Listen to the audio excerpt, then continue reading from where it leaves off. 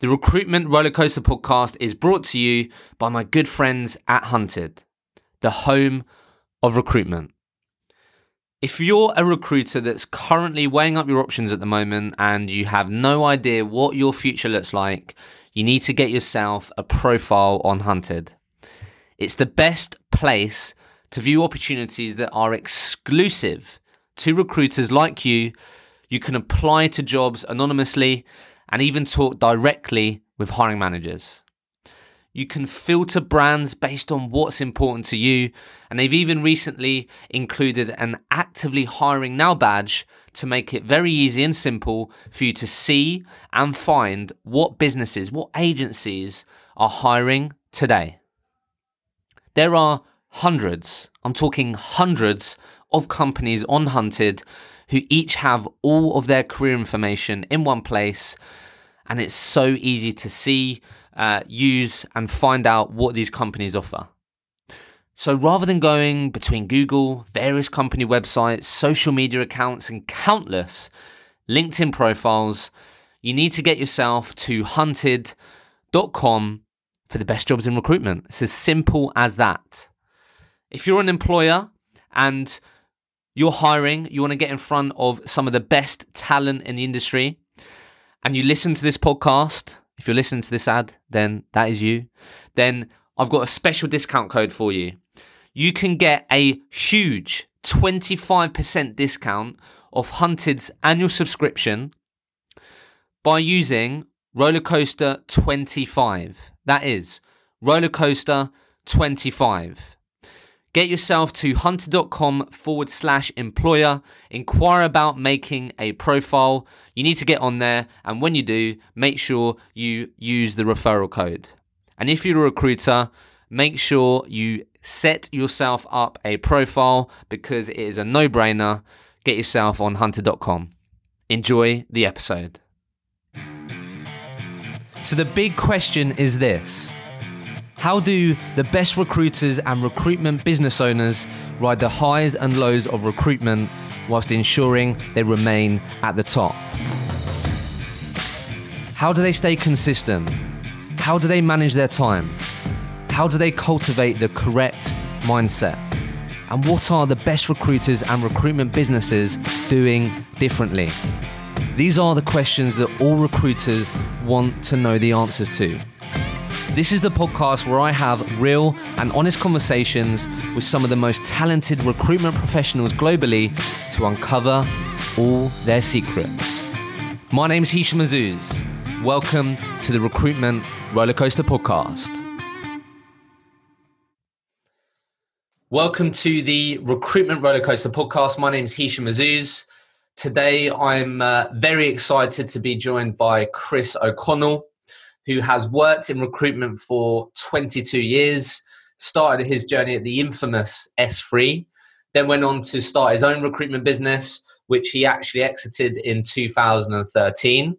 And then since then, Chris has been an NED and leadership coach across multiple recruitment businesses, and more recently has been very focused on purpose-led leadership coaching, and most of all, giving back to the industry that no doubt has given a lot to Chris and his life.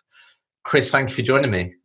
Thanks, Hisham. Absolutely delighted to be on your podcast. I've watched many of them, and you're doing a great thing. So, no, thanks very much. Thank you. Appreciate that. Well, as I was just saying before we started this, we're definitely going to talk about Chris O'Connell, the recruitment entrepreneur, exiting a business, why you rose to the top at S3. We'll touch on those things, but I think what I know you're keen on and what I'm definitely keen on sort of really focusing and honing in on today is Chris O'Connell's mental journey, right? What sort of the mental journey that you've been on throughout this career and the self-discovery that you've been on. And I know that's something you're keen to openly talk about and really keen to dig into. So where I always like to start is how you entered the world of recruitment. So how did you end up at S3? Let's start there.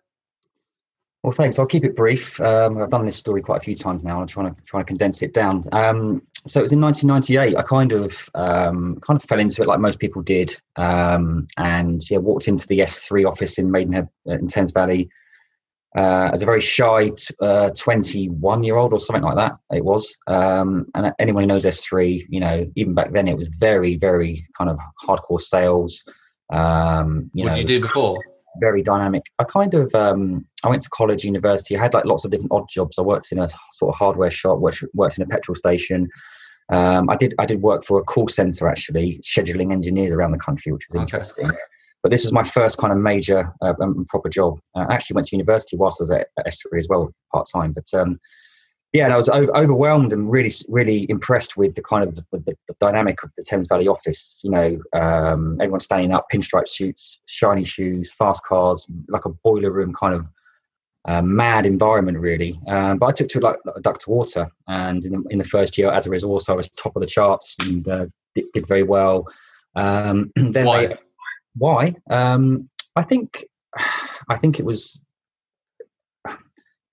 I'll tell you the real reason why. I think when I was young, my mum abandoned me when I was 2, and that gave me the drive.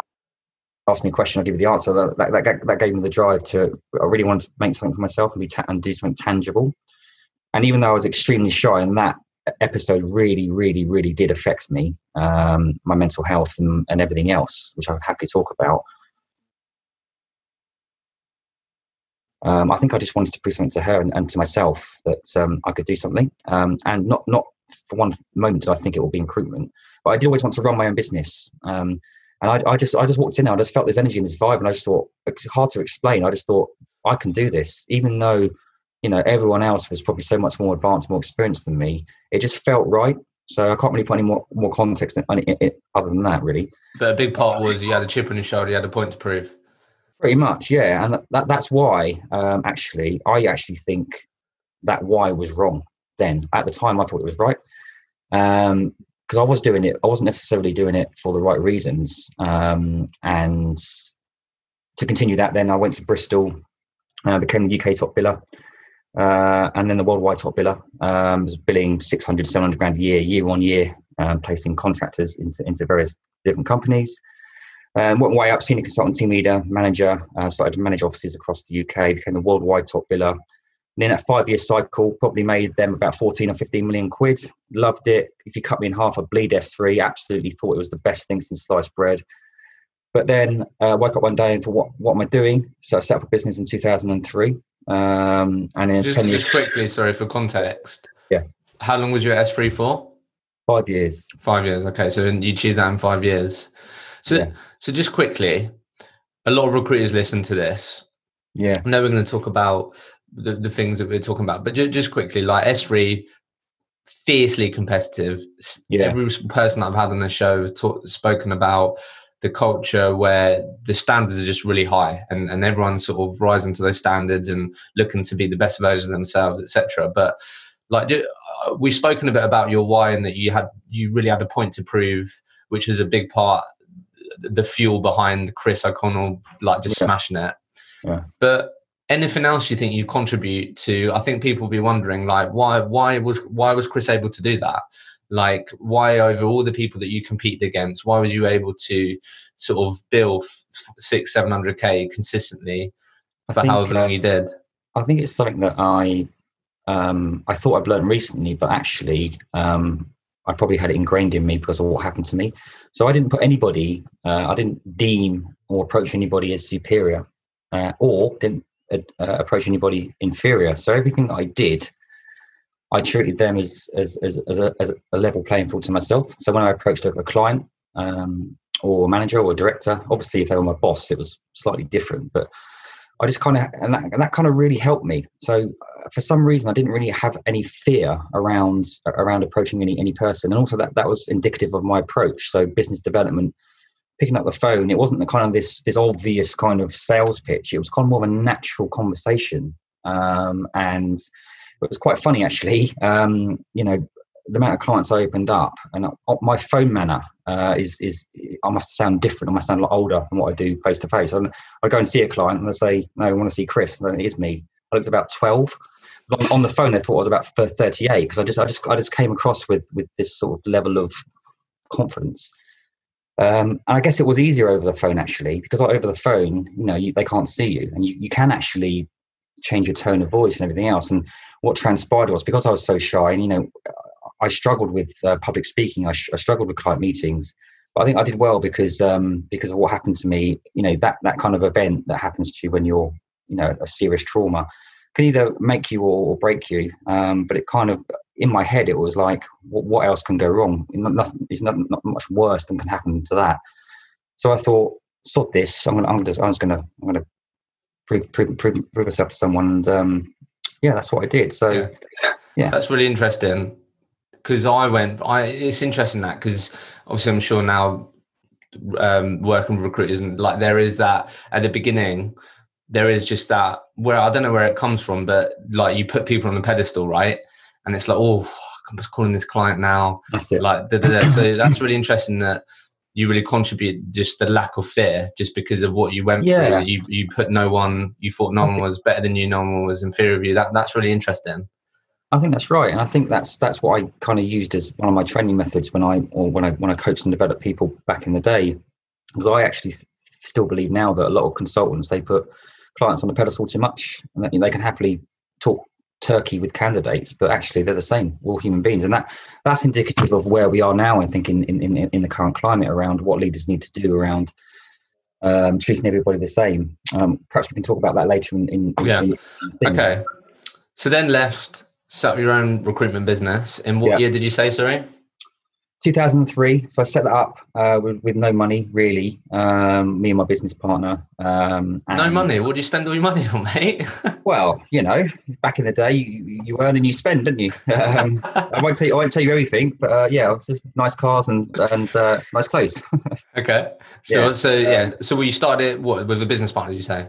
Yeah. And with in 10 years, we won 14 industry awards.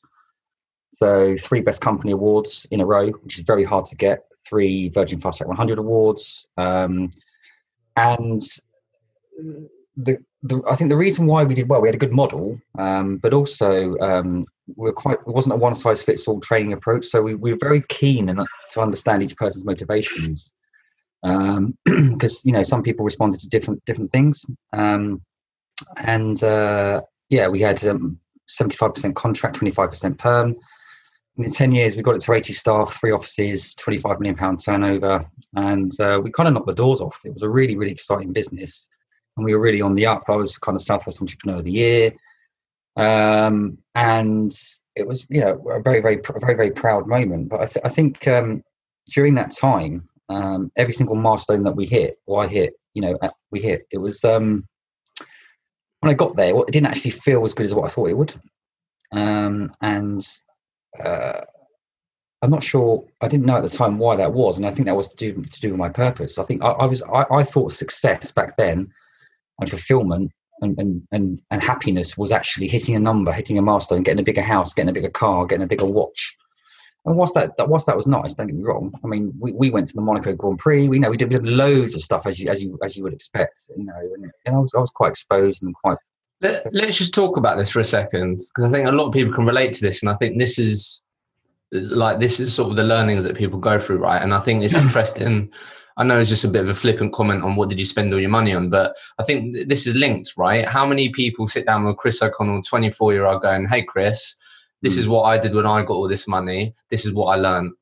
Maybe I'm not going to tell you what to do with your money, but this is what I learned, what I went through. Getting that, it's great, but it doesn't last, right?" So just talk a bit about how you felt, because I think that's just really common, right? You hit these milestones, you get these awards, you're on the face of it, you're going to, wow, Chris is doing well, and I'm sure you always got that right, Chris, wow, but deep down you wasn't as happy as you thought you'd be, right? So what did that actually feel like? Well, I think firstly, in order to get to that level of success, I mean there are people out there have done much better than that, but it's a pretty good story, pretty good success story. I think I had to put literally my heart and soul into that. So I kind of lost relationships, I lost family, I lost health, but I still had this insane desire to literally, no matter what I achieved, I want more and more. It kind of felt it was a limitless, boundless kind of no fear, and I almost became the victim of my own success, my own ego. And I talked about what happened. I think I felt I was untouchable in a way. And whilst having that drive, that passion to push forward is intrinsically important to get to that level, you can lose sight of reality. So it felt good, but it didn't. I look back actually, and I question whether how much genuine connection I had with my people, in terms of that bond and that relationship. It felt good.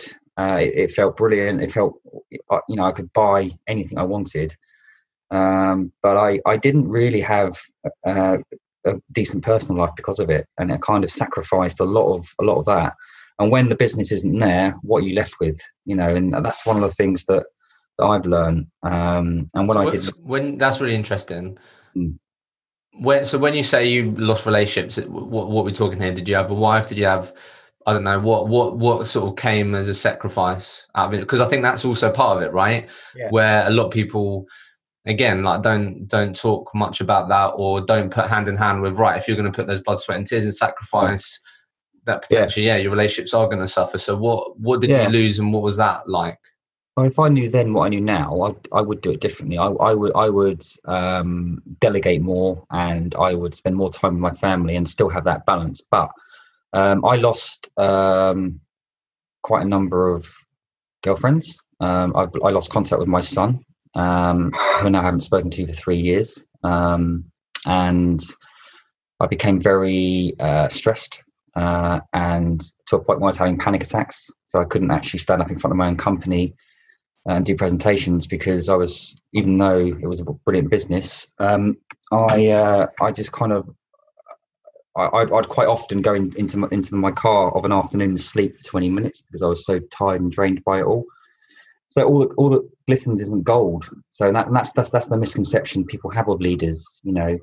Although I was a completely self-made millionaire, I was born in a caravan and then on a council estate. Nothing was given to me. Completely self-made. And people don't realise what it takes to get there. But when you get there, isn't actually as good as what you think it is, unless you find that balance. So I think I lost my way, really, because I became quite arrogant, quite egotistical. I'm not saying everyone does this, but I put my suit on and became this kind of person that wasn't me. So you have to be this kind of resilient, stoic, inspirational, motivational, ruthless kind of person. And oh my God, I mean, some of the stuff I did in work was phenomenally ruthless, I should say. I come home and kind of like could be completely different. So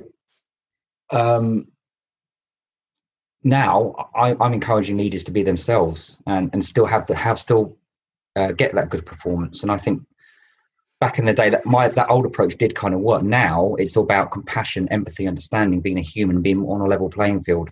So I've completely changed my mindset on that. But yeah. So just on this, did people know that Chris was feeling like this? No, not at all. Why? Not at all.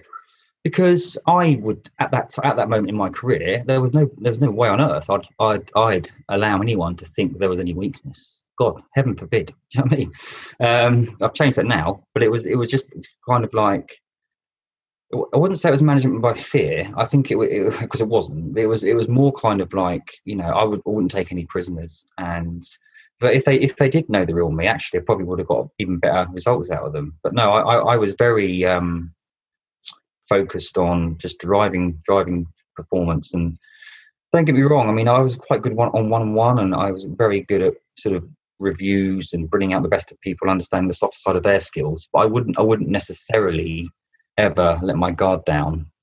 So I think if people knew really some of the mental health issues I've had and the problems I've had, they might see me differently. So on that point, actually, I think people misunderstood me, rightly so, because of the way I acted. But in that position, and when you've got mental health, or when you're a leader, when you have to kind of perform under duress, for me, I found it difficult to engage with people.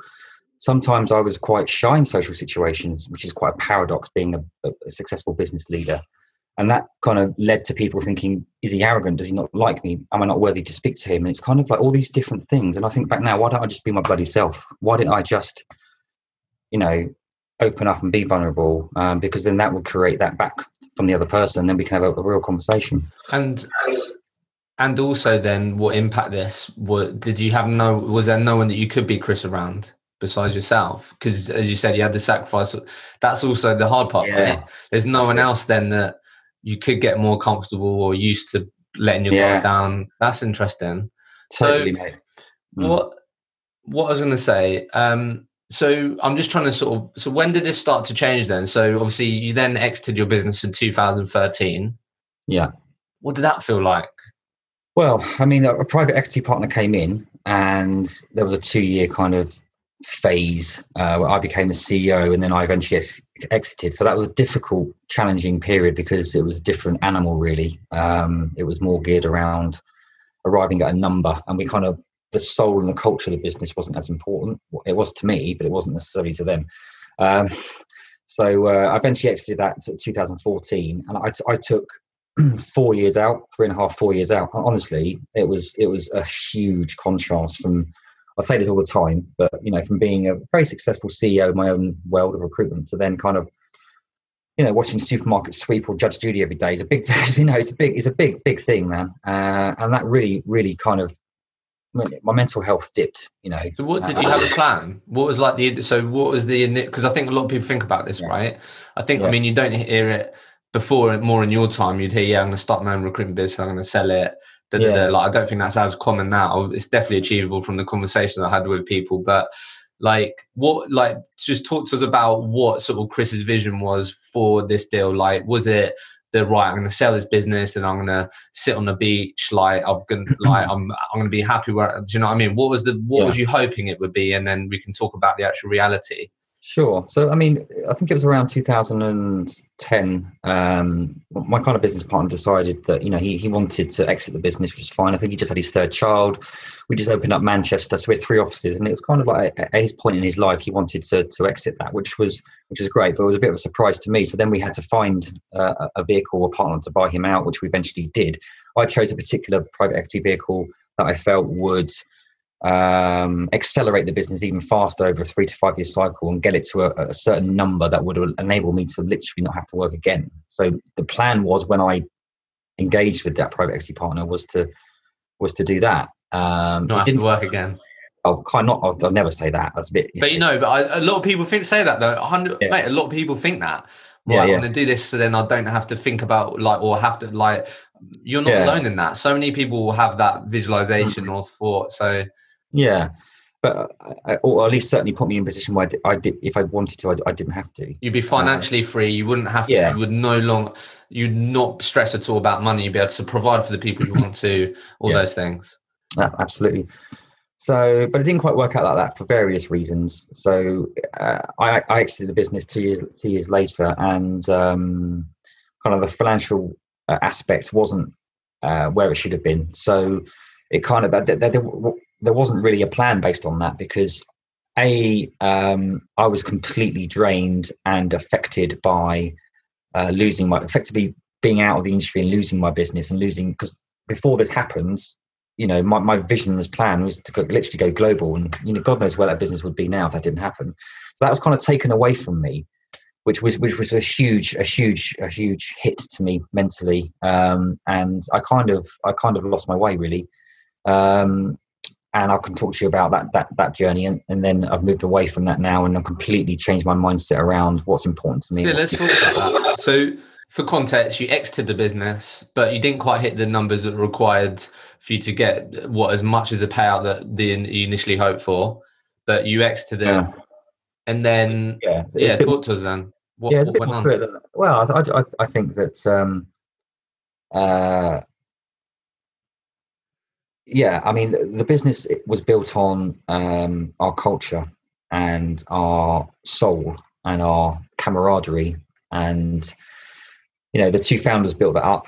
And when one of the founders goes and a completely new partner comes in with a completely different agenda, there were some fractions, and therefore, kind of the business kind of disbanded a little bit. So the whole objective of where the business was going had completely changed. And it just reached a point where it was best that it went in a different direction. So I had to take some time out anyway, because I was completely burnt out, and that's what I did. So I was left with wondering what the hell I was going to do next, really. And it took me 3 years to kind of get out of that malaise of kind of my hopes and dreams of what I thought would be success kind of taken away from me. But I'm much more happier now. I was a millionaire at 25, 26, buying 40 grand watches for fun kind of situation, whatever, So now, I've got nowhere near as much money now, but I'm rich in purpose, fulfillment. My purpose now is to give something back to the industry, to help them with, or at least share my story around some of my mistakes and some of my pitfalls, and also some of the what is success. Success isn't necessarily a number or an object. To me, success is actually being happy in yourself, but also providing a service to others, and that's what I'm trying to do at the moment. Yeah. I'm really excited to get into that. I think what I'd love you to just talk a bit about, because I think a lot of people might be able to relate to this, Chris. And if you think totally different circumstances, but how many people's purpose has been taken away over the last 3 or so months, right? How many people before they went on furlough made the time to work out who they are, what their drivers are, why they do what they do?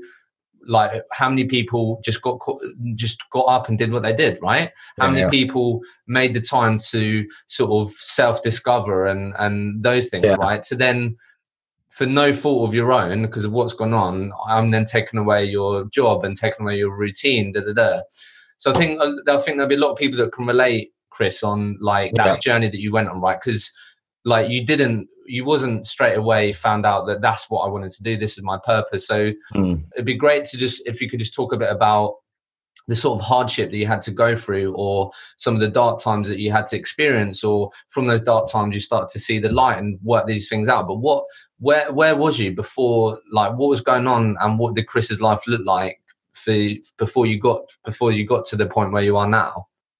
Well, I think it got to the point where I had some addiction issues as well, because I didn't know what to do with my life. So I had more time than I ever had before. And when you're used to kind of just everything being successful and having the right money and hitting all the targets, you're left with nothing. It kind of like does play with your mind. So I was depressed. I had some addiction issues. Wasn't motivated. Was very lethargic. Lots of things, mate. Drugs. No, gambling. Shopping, buying stuff, just because obviously doing what I'm doing, hitting every target, that became addictive. So I believe I could do and hit anything, and to get that kind of dopamine hit around. Yeah. It was going out and buying stuff I didn't really need, or going to really expensive restaurants just for the sake of it, or holidays, or just to get that kind of that fulfillment. But what I wasn't doing was engaging with my friends or doing any personal development. And it kind of spiraled down, and I just kind of let myself go, really. It was only up until last year, actually, about 12 months ago. I was divorced, a year and a half ago, left the family home, and that was really the catalyst. Not that, I'm saying that this year was the best year because everything else was but worse. This year has been good to me because I had time on my own to reflect, to look at myself and go, well done, mate. Don't keep beating myself up too much. That I'd never give myself any praise. What I achieved has been amazing. So instead of looking at all the negative, because a lot of the reasons why the business went well was down to me, and a lot of the reasons why the business didn't go well was down to me as well. And I'll happily admit that. But I think the turning point was having that time on my own, taking that time out, and thinking, hang on a second. I'm all right. I can do something here, but what can I do? And here after 4 years out in the wilderness, here I am talking about mental health, about purpose, about vulnerability, about courage. Completely different animal to what I was like before. And I think what I'm trying to say is probably not very well. Is losing my mum, being abused as a child, which I haven't talked about, becoming an addict, losing my business, losing my son. Like five. There's loads of other stuff. There's 5 things there that would destroy most people. But actually, I see those as a gift in a way, because it's really helped me understand me as a person. But also, I'm using those experiences to a positive way, and actually, I now know I'm a very resilient person. And sometimes adversity can actually help you, help you to help others. So I don't ever want to experience those again.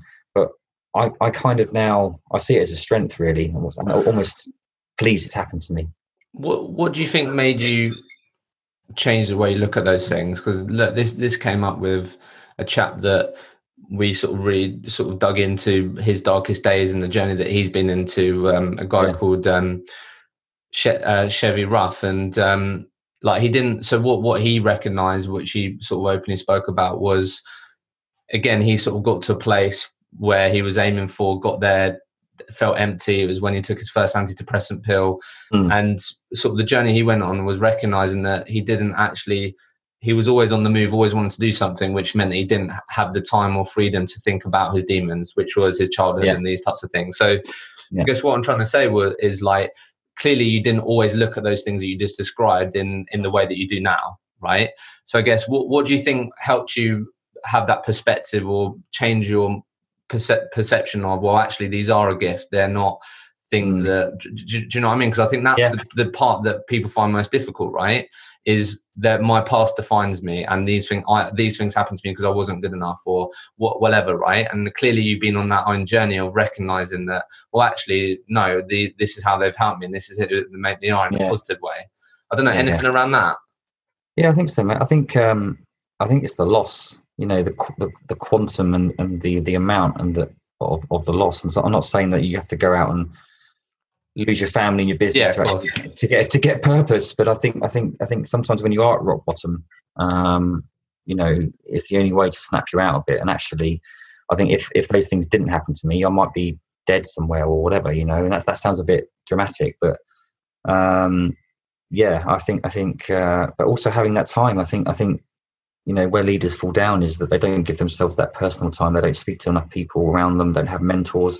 I've hired 4 coaches this last 3 or 4 weeks on various aspects of where I see I can improve. And that's the other thing. I think leaders, I certainly got into a position where, I thought I didn't need any coaching or development. And I think who coaches the coach, who leads the leader, you've got to have people around you, you've got to talk to people. But it's a very lonely place as a leader sometimes. And if you've got no one to talk to, or if you feel you've got no one to talk to, how the hell are you going to change that? And actually, what you need is, you don't need friends to go, well done, mate. Because I had lots of people around me going, oh, look at you, you're brilliant, all that kind of stuff. But I didn't have anyone saying, mate, actually, you're a bit of a dick. Do you know what I mean? Because I was at the time. That's what you need. And I think no matter how successful you are, there's always someone that's earned more money or done something big and done something better. And I just wish back then I had that more human element to me, which I've got now. But you can't change the past.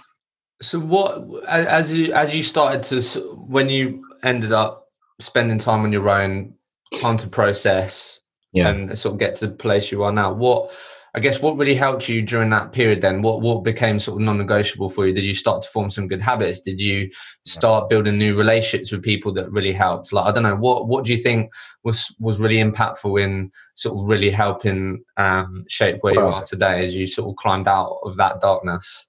It's not easy when you've got kids, wives, dogs, all sorts of things. But I think what the catalyst was to actually say, look, I need to put myself first, not in a selfish way, but in a selfless way, whereby I need to have this time to look at myself, do therapy, whatever it is, understand, spend some time and work out what I want to do, and love myself, actually. And once I achieve that, honestly, this last 12 months, some of the stuff that's happened to me has been absolutely phenomenal. So just things like looking in the mirror pretty much every morning and looking at myself and saying, actually, mate, you're all right. That kind of stuff.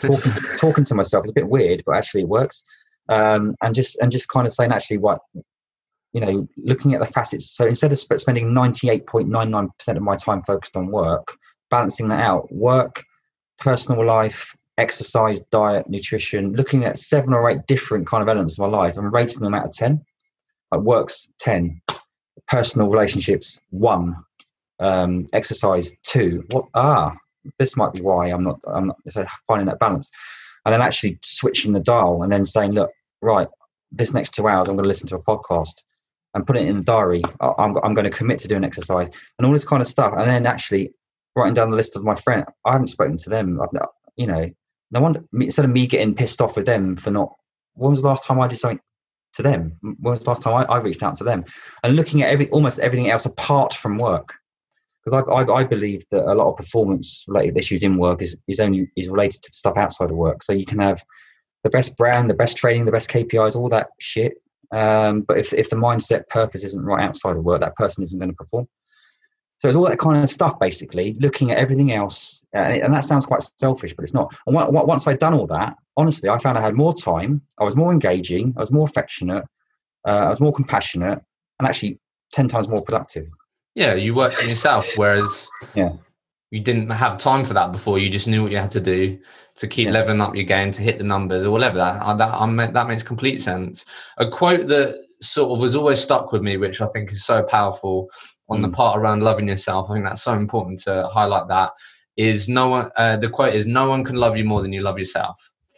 And that really stuck with me, right? Because I've experienced that in relationships, and like I've just always thought that, like, for me, thinking of relationships and how that relates is, like, for me, there's nothing more attractive in a female if you know deep down how much they love themselves. Absolutely. Rather than seeing the sort of what they're trying to be, or what they only see their downfalls or whatever.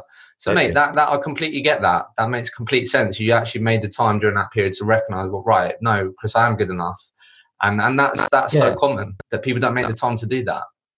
I think so, mate. I think on that point about the relationship. So, I attracted the wrong sort of woman in my life because I was probably too, you can see me a mile off. Although I was very successful, I probably had kind of, twat written on my forehead in terms of, like, do you know what I mean? So I was so obviously vulnerable and so obviously kind of putting on this mask and this act to an extent where,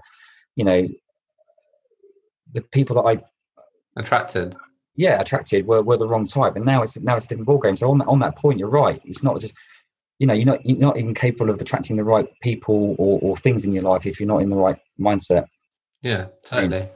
Yeah. So let's talk a bit about the things that you've been in the sort of last 12 months, what you've been seeing, talking about why you think now actually leadership. Yeah. Your power is being vulnerable. Your power is being human. So I guess, what are the sort of on that front, sort of the lens that you have, what are the common things you see in leaders that you think, well, actually, I don't know, what are the things that you think that leadership is missing out on, or I don't know, what have been the common things that you've been seeing? Yeah, I think going are the days where leaders or companies are going to be motivating people or pushing people on a number, a target, and a profit number. Obviously, that's important. But I think so. I've walked into, as an NED, I've walked into many businesses, and they've got their 5 purposes or their 5 values or whatever it is, integrity, purpose, all this kind of stuff. And I'm thinking, mate, you can't even spell the word integrity. A lot of it is taken from others. It's not actually real. So I think that there's a huge shift around, because of what's happened with lockdown and COVID. Half the workforce aren't ready to literally come back to work mentally. And I'm hopeful that a lot of leaders will understand that and have more compassion and empathy towards that, because they've been in that situation themselves. But what I do think will happen is that I think there'll be less of a hierarchical kind of structure to a company where it's the leader at the top dictating. I think there needs to be, and there will be, more of a shift towards a community-led way of running a business. Don't get me wrong, needs to be leaders, but I think in order for the companies to get the best out of their people, they are going to have to be a bit more human. They are going to have to understand their compassions, their mindset, their mental health, their purpose and their why, to get the best out of them. Because even on a macro level, when you train someone right, if you just bring people into a room and do a role play, half the room will hate it and half won't, or presentation. It's about understanding what what receptors each person has, and that isn't just an archetypal one size fits all. This is our company. This is what we're going to do. People respond to things in different ways. So I think leaders will get the best engagement out of being a bit vulnerable, being a bit open with their feelings, not too much, but just having that human side. So, I had an example. I spoke to a colleague last week, actually, and I quit. It was bugging me. I quizzed her. I brought her in, actually in the pub, and said, what was all that about 3 months ago in terms of, your performance, your lack of motivation? And I did it in a way, look, I'm doing this from the point of view where I'm trying to help you. My job is to guide you and drive you forward. Where have I gone wrong as a leader, kind of thing? And I was blown away. She said, look, I thrive and I flourish, and I'm really impressed with you. I love your leadership. It's absolutely brilliant. The reason why it was going well is because I felt I was on a level playing field with you in terms of communication. I could talk to you. You was accessible. I wasn't in fear of you. But towards the end of that kind of project, it became like I was scared to pick up the phone to you, and it was a little bit like management like fear. So, but effectively, she was scared of me, and I was like, wow, yeah. So instead of me thinking it was her, it was actually my style that was causing her, And 9 times out of 10, you take it with a pinch of salt and think, yeah, whatever. But actually, I think she was right. So it's that kind of thing where you're being in tune and being able to put yourself on that, as I said earlier, put yourself on that same position to then get the real deal. And that's the thing I'm looking to kind of push forward, really. Why do you think that can help you become a better leader? As I just said, because people, it's more of a all-round approach to actually get understanding your people intrinsically, because you can push and say make more calls or do more stuff, but people don't want that anymore. People want to have a connection and an understanding, and it's about giving something back. It's a different form of motivation as well. And so I think that there are a lot of leaders that are going to be in trouble in terms of how to it's a lot about self-branding as well. So as you know, LinkedIn and a lot of companies are forced to sell their brand via a story, and a lot of leaders don't have necessarily the capability to do that, because all they know is about, look at our company, and it's actually it's about engagement. People are buying from people. I've got some 1 or 2 man band businesses that deal with huge accounts because it's a one-on-one engagement. So they need to adopt that with their employees, but also there's some of their sales approach. So it'll make them a better leader because they'll get more business and they get more engagement. Yeah. So I guess what's coming up for me is sort of, if I'm a leader listening to this right now and I'm going, you know what, Chris, you're completely right. That I consciously understand that that's going to help me get more out of my people. Yeah. But how do I start? Like, if that, like, do you know what I mean? You was that person, right? You never was that person to sort of have those vulnerable conversations. Go, actually, where can I improve? What did I do wrong previously, right? Yeah. So this is the thing, right? How can you start that shift in? Because a lot of people may listen and know that that's important, right? But yeah. They have no idea where to start because they've always done what they've done and So I guess, I don't know, what have you seen, or what has sort of helped the people you've worked with, or what you've seen, what's helped people start to make that shift? I think what I would do and what I have done is bring everyone in one-on-one and have that one-to-one, even if it's 20 minutes, half an hour, the power of that as a starting point. Rather than delegating it out, bring your most junior person in, bring everyone in one-to-one and have that conversation with them. And pretty much like I just explained, say, look, I'm bringing you in because, COVID's been difficult for me and my family. Well, something like that, where it's not kind of like, it's more of a human conversation. Maybe not even talk about business, and just kind of have that conversation and build it out from there. That's what I would do. And I think there's got to be an element where you've got to be willing to say, how can I improve as a leader? Yeah, absolutely. Not everyone's willing to do that. Well, they're not, but that's like one of those, as I said earlier, who coaches the coach, who leads the leader. Even the great coaches, Tony Robbins or whatever, he's got his own coach, and it's easy for someone like me to say, I continually focus on improvement and telling it to others. But where I've evolved is, and this is where I am now, I'm aware that I need to be doing that for myself, and I wouldn't ask someone to do I'm not prepared to do myself. So I think it is that first step is always the hardest. You know, people say they want to change, they want to have purpose, they have got integrity. Unless you actually make action, you haven't. So it is saying, look, if I want to achieve that, I am going to have to take off my leadership cap, take off my coat of armor, and bring in Karen from accounts and say, look, actually, what can I do to help? I feel that whatever.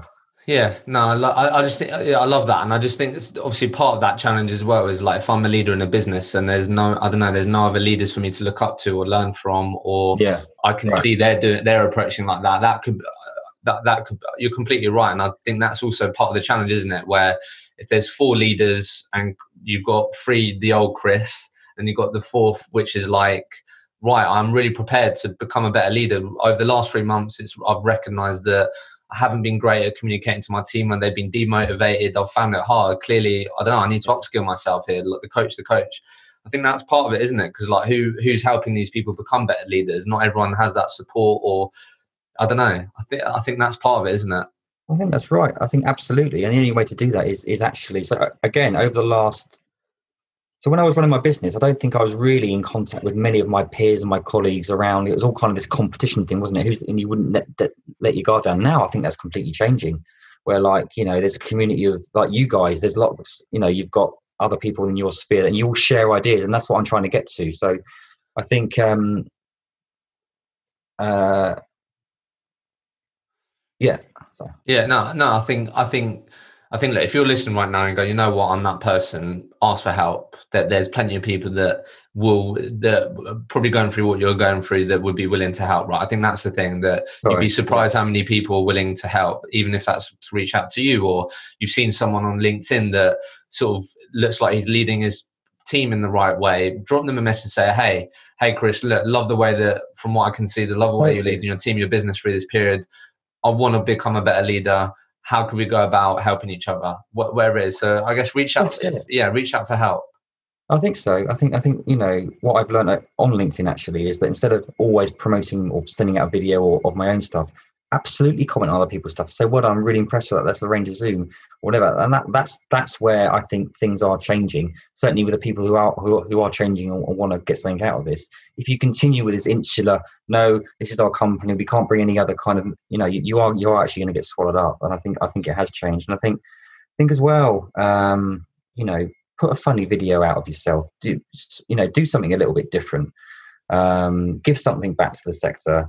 And actually, you know, I've going back to this superior inferior thing. You know, I've recently had conversations with the most qualified brain science neuroscientists because I'm about this mental health thing I'm doing, and held court with them because I did manage to do that. But also having conversations with what you deem as much more junior people and learning that as well. So it doesn't necessarily have to be people at your level as well. You know, that's true. Put yourself out there and just it's about, if you see something good that benefits you, don't have the mindset, oh, better not comment on that because they'll get the credibility. No, I'll go the other way. And if I don't matter who it is, if it's good, I will say, well done, mate, bloody brilliant. Yeah. You know, can I learn something from you? So look, spoken a lot about your journey, leadership. Let's talk about, so obviously someone that we both know, someone that's been on the show and people know, Rhonda D'Ambrosio. Is on a sort of great mission. Started mental health and recruitment, non-for-profit organisation. If you don't know sort of who she is and what she's doing, definitely check that out. Obviously, that's something that you're going to be part of. Yeah. Let's talk about this then before we finish. Obviously, you and I both know, and people listening, you should know that one of the biggest killers of young men is mental health, suicide, right? This is important. Recruitment industry is made up of a lot of men. And I think for me, it's like, and this is why we're doing this, Ryan, which is why I'm so grateful for you to be so open and talking about your journey, because I think it starts with communication. Things can really change in your life when you talk. And but like, how do you think we can get more men to be vulnerable, open up about their mental challenges, the things that you kindly shared with us on this podcast? That's not easy for people, and they've never had to do that. And like, how do you think sort of we can start to move the needle? Well, you're right, mate. It's a massive thing, isn't it? I think, I'm delighted to be an ambassador for mental health and recruitment. Honestly, I think it's the best thing since sliced bread. I think it's brilliant. I think it's going to be transformative. And I'm glad you're part of it as well, mate, because you've got a lot to offer. I think in answer to your question, it's encouraging people like me to keep doing this. And I personally will continue to share. I did a podcast for that for Rhonda yesterday, which is coming out, and it's quite impactful actually. I'll go really deep into some of the stuff that happened to me, and it's buddying up. It's communicating with people like me and you and other men who are doing something, and it's that, and because that's what happens when you've got mental health. Yeah, you feel it's a burden to speak about it. So I've got different WhatsApp groups with just men on it, just my mates and other people. It's instead of looking at Facebook or whatever, look at mindfulness, look at mindset, look at mental health, read up on it, and just try and identify people that are in the same situation, and ask questions of your friends as well, and just say, look, how are you doing? How are you doing? Or even say, when you're asked a question, how are you doing? Yeah, I'm all right, mate. Why don't you answer, actually, mate, I've had a really bad day yesterday. Just want to let you know that I was feeling pretty anxious yesterday. And it's what you'll find is the other person is probably feeling has had that same shit as well. And that sounds easy to say, but I think that showing vulnerability is courage. It's not weakness. I know it used to be, but it's honestly, to stand up or talk or even doing this now, is I think it can bring so much fulfillment in other people as well. So I think it's also, be careful what you're absorbing as well. So I listen to lots of podcasts around mental health and courage and leadership. So if you really do have mental health, or you are feeling anxious or whatever that is, the only way to do it is I think, look at what you're absorbing. So are you reading the Facebook news? Are you actually looking and reading stuff that might help you? Look at the people around you as well. I think I put a video on LinkedIn last week around, the people around you can have a dramatic effect on how you feel. So some of the friends that you associate with, are they encouraging you? Are they supporting you? Are they reaching out to you? If the answer is no, honestly, why are you spending the, do you always make the first move? And really I did an assessment almost of my friends and my people around me, and thought, hang on a second, you've never been there for me. Or actually the guy that always, or the girl that always is, every time that person's been there for me, I haven't been there. And it's like, actually, so it's what you're absorbing, the people that surround you, being open, and being compassionate to others as well, because I think every single person alive today has some form of mental health problem, and that's the other thing. I don't want it to, when it's in mental health issues, it's not an issue, it's reality. The stigma is going. In fact, anyone who says they haven't got mental health issues, I think they actually have problems, more problems than someone who has. Well, I think look, the perfect comparison analogy is, we all have physical health. You look at someone that might be overweight or might tell you that they're ill all the time or whatever, and you go, oh, they've got some physical challenges or like actual physical issues. And it's just the same as your mind. Like, it's just the exact, for me, that's just a perfect analogy. And it's just so much harder because we can't see it. And that's one of the challenges. But no, I love that. I think that making the time to audit what you're consuming, couldn't agree with that more. That's so important. I think it's so easy just to get used to what you consume and sort of the people you look at, and like, have a real audit of who you'll be surprised how many people have an influence on your day that you don't realize. Why am I following that person on Instagram? Whenever I see their pictures, they make me feel inferior and they make me feel not good enough and whatever. It's about stopping yourself in those moments and going, why am I following this person? Why am I doing that? And I think the friends part also, I think that's one of the hardest things, right? Is like, there's like, if me and you are friend or have been friends for the last 15 years and I've been on this journey, and through that I'll go, actually, I'm not sure how Chris is a good, like how much of a good friend he is, how much supportive he is, blah, blah, blah. There's so many things to back up why we should stay friends, even though deep down I might know you're not, like, for where I am, because that's one of the hardest things, right? The friends part. So that's something that I've been really grateful for is that the sort of friends that I have, we've been on this journey together where 5 years ago, all I cared about was what girls thought of me, and all I cared about was girls. And then we've been through this journey together of this self-discovery, of working on ourselves, of actually thinking about why are we on this planet? What are we doing? Having those conversations, being vulnerable. And unfortunately, not everyone has that capability of going on that journey with friends. The person you was friends with 5 years ago is sort of still the same person and cares about the same things that you're not. It's difficult to break off from stuff like that. That's hard. It is hard. It is hard, but then you've only got one life, and as you get older, people reveal themselves to you, and you reveal yourself to them as well. So don't get me wrong, this isn't a one-way street. I've lost friends that they've kind of done that to me because I haven't done it to them. So the best way to look at it is that if I treated the rest of my life how I treated my businesses in terms of the focus, the structure, and the importance of it, I'd be all right. So what I'm trying to say is I almost now treat the rest of my life as a business in terms of kind of trying to maximize each of those elements. So the personal life, the friends, the personal development, the exercise, and all that kind of stuff. And if I kind of check myself in and say, actually, mate, when was the last time you exercised? When was the last time? All that kind of stuff.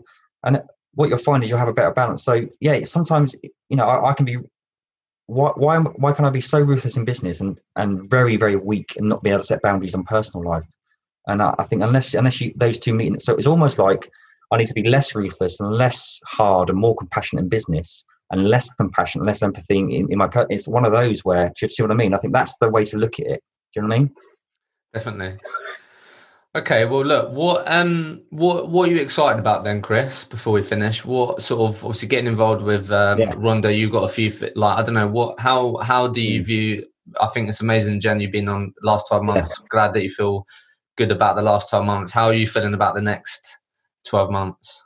Mate, I'm probably the most excited I've ever been, actually. Where I am now in terms of where I feel I am in terms of my purpose and my ability to actually do something tangible. I'm really excited about this mental health initiative. It's probably the most exciting thing that's happened to me. I'm chuffed about my NED stuff, about giving back and coaching leaders. And I think there's a lot of transformative change around people's mindsets. So I'm just excited to be alive and helping people and pushing people forward. And I think the world's my oyster, really. And I don't, if you ask me what I want to do, I'm an open book. I'm willing to collaborate with anyone. But I'm although there's a lot of adversity and a lot of depression around or negativity around where we are, there's also a lot of hope and a lot of positivity around different ways of thinking. So I'm very excited about giving back, showing what I know and helping others. Love that, Chris. And look, before I sort of give you an opportunity to give sort of parting words, just want to say, big thanks for being super open and honest on this show. I really appreciate it. I know it's not easy. No, and thanks for the opportunity as well. I guess parting words for anyone that listening to this that might be going through some challenges right now mentally, or has sort of listened to this and has resonated with it. And I don't know, what would sort of your parting words be, I guess, if you was to communicate to recruiters, recruitment business owners that are listening to this, that are sort of identified with your story and your journey? I think, look, we're all human beings. No matter what level we're at, we're all going through some shit, and we've all got some more shit to go through. And the only way to actually get through that, I think, is to let's try and put ourselves on a bit more level playing field, try and reach out to as many people as possible and show up as well. So, put yourself like I'm doing. This isn't easy for me. Do you know what I mean? I could have done the archetypal, look at my business achievements, all that kind of stuff. And I think just be a human being, don't be afraid to speak to someone that you deem as superior, because they're not. But also don't be afraid to reach out to someone who's in trouble, and it sounds a bit cheesy, but I just think, just try and put others first if you see them struggling. But also, if you're struggling as well, like I said earlier, take a step back and say, look, do I have to take one step back to go 5 forward? Do I have to park everything? Do I have to remove some friends? Do I have to dedicate an hour and a half, no matter what, say to your wife, no matter what, I want this hour and a half to have that window of opportunity where you can reflect and think and reassess, and then everything else should fall into place. Amazing. Chris, thank you. It's been a pleasure. No worries, mate. I really enjoyed that. Good to see you. Thank you so much for listening to the podcast. I really want to ensure this podcast remains valuable and relevant for all of you. If you have topics or questions you would love me to cover with future guests, then please get in touch with me. Best place to get me is on LinkedIn. Just search Hisham Azzouz and drop me a message. I would love to hear from you. Finally, if you have 2 minutes, it would be greatly appreciated if you could leave an honest review for the podcast. It will simply mean that I can reach more people with this podcast. You can easily leave a review for the podcast by clicking the link in the episode notes or by going to ratethispodcast.com/rollercoaster. Thank you again for listening.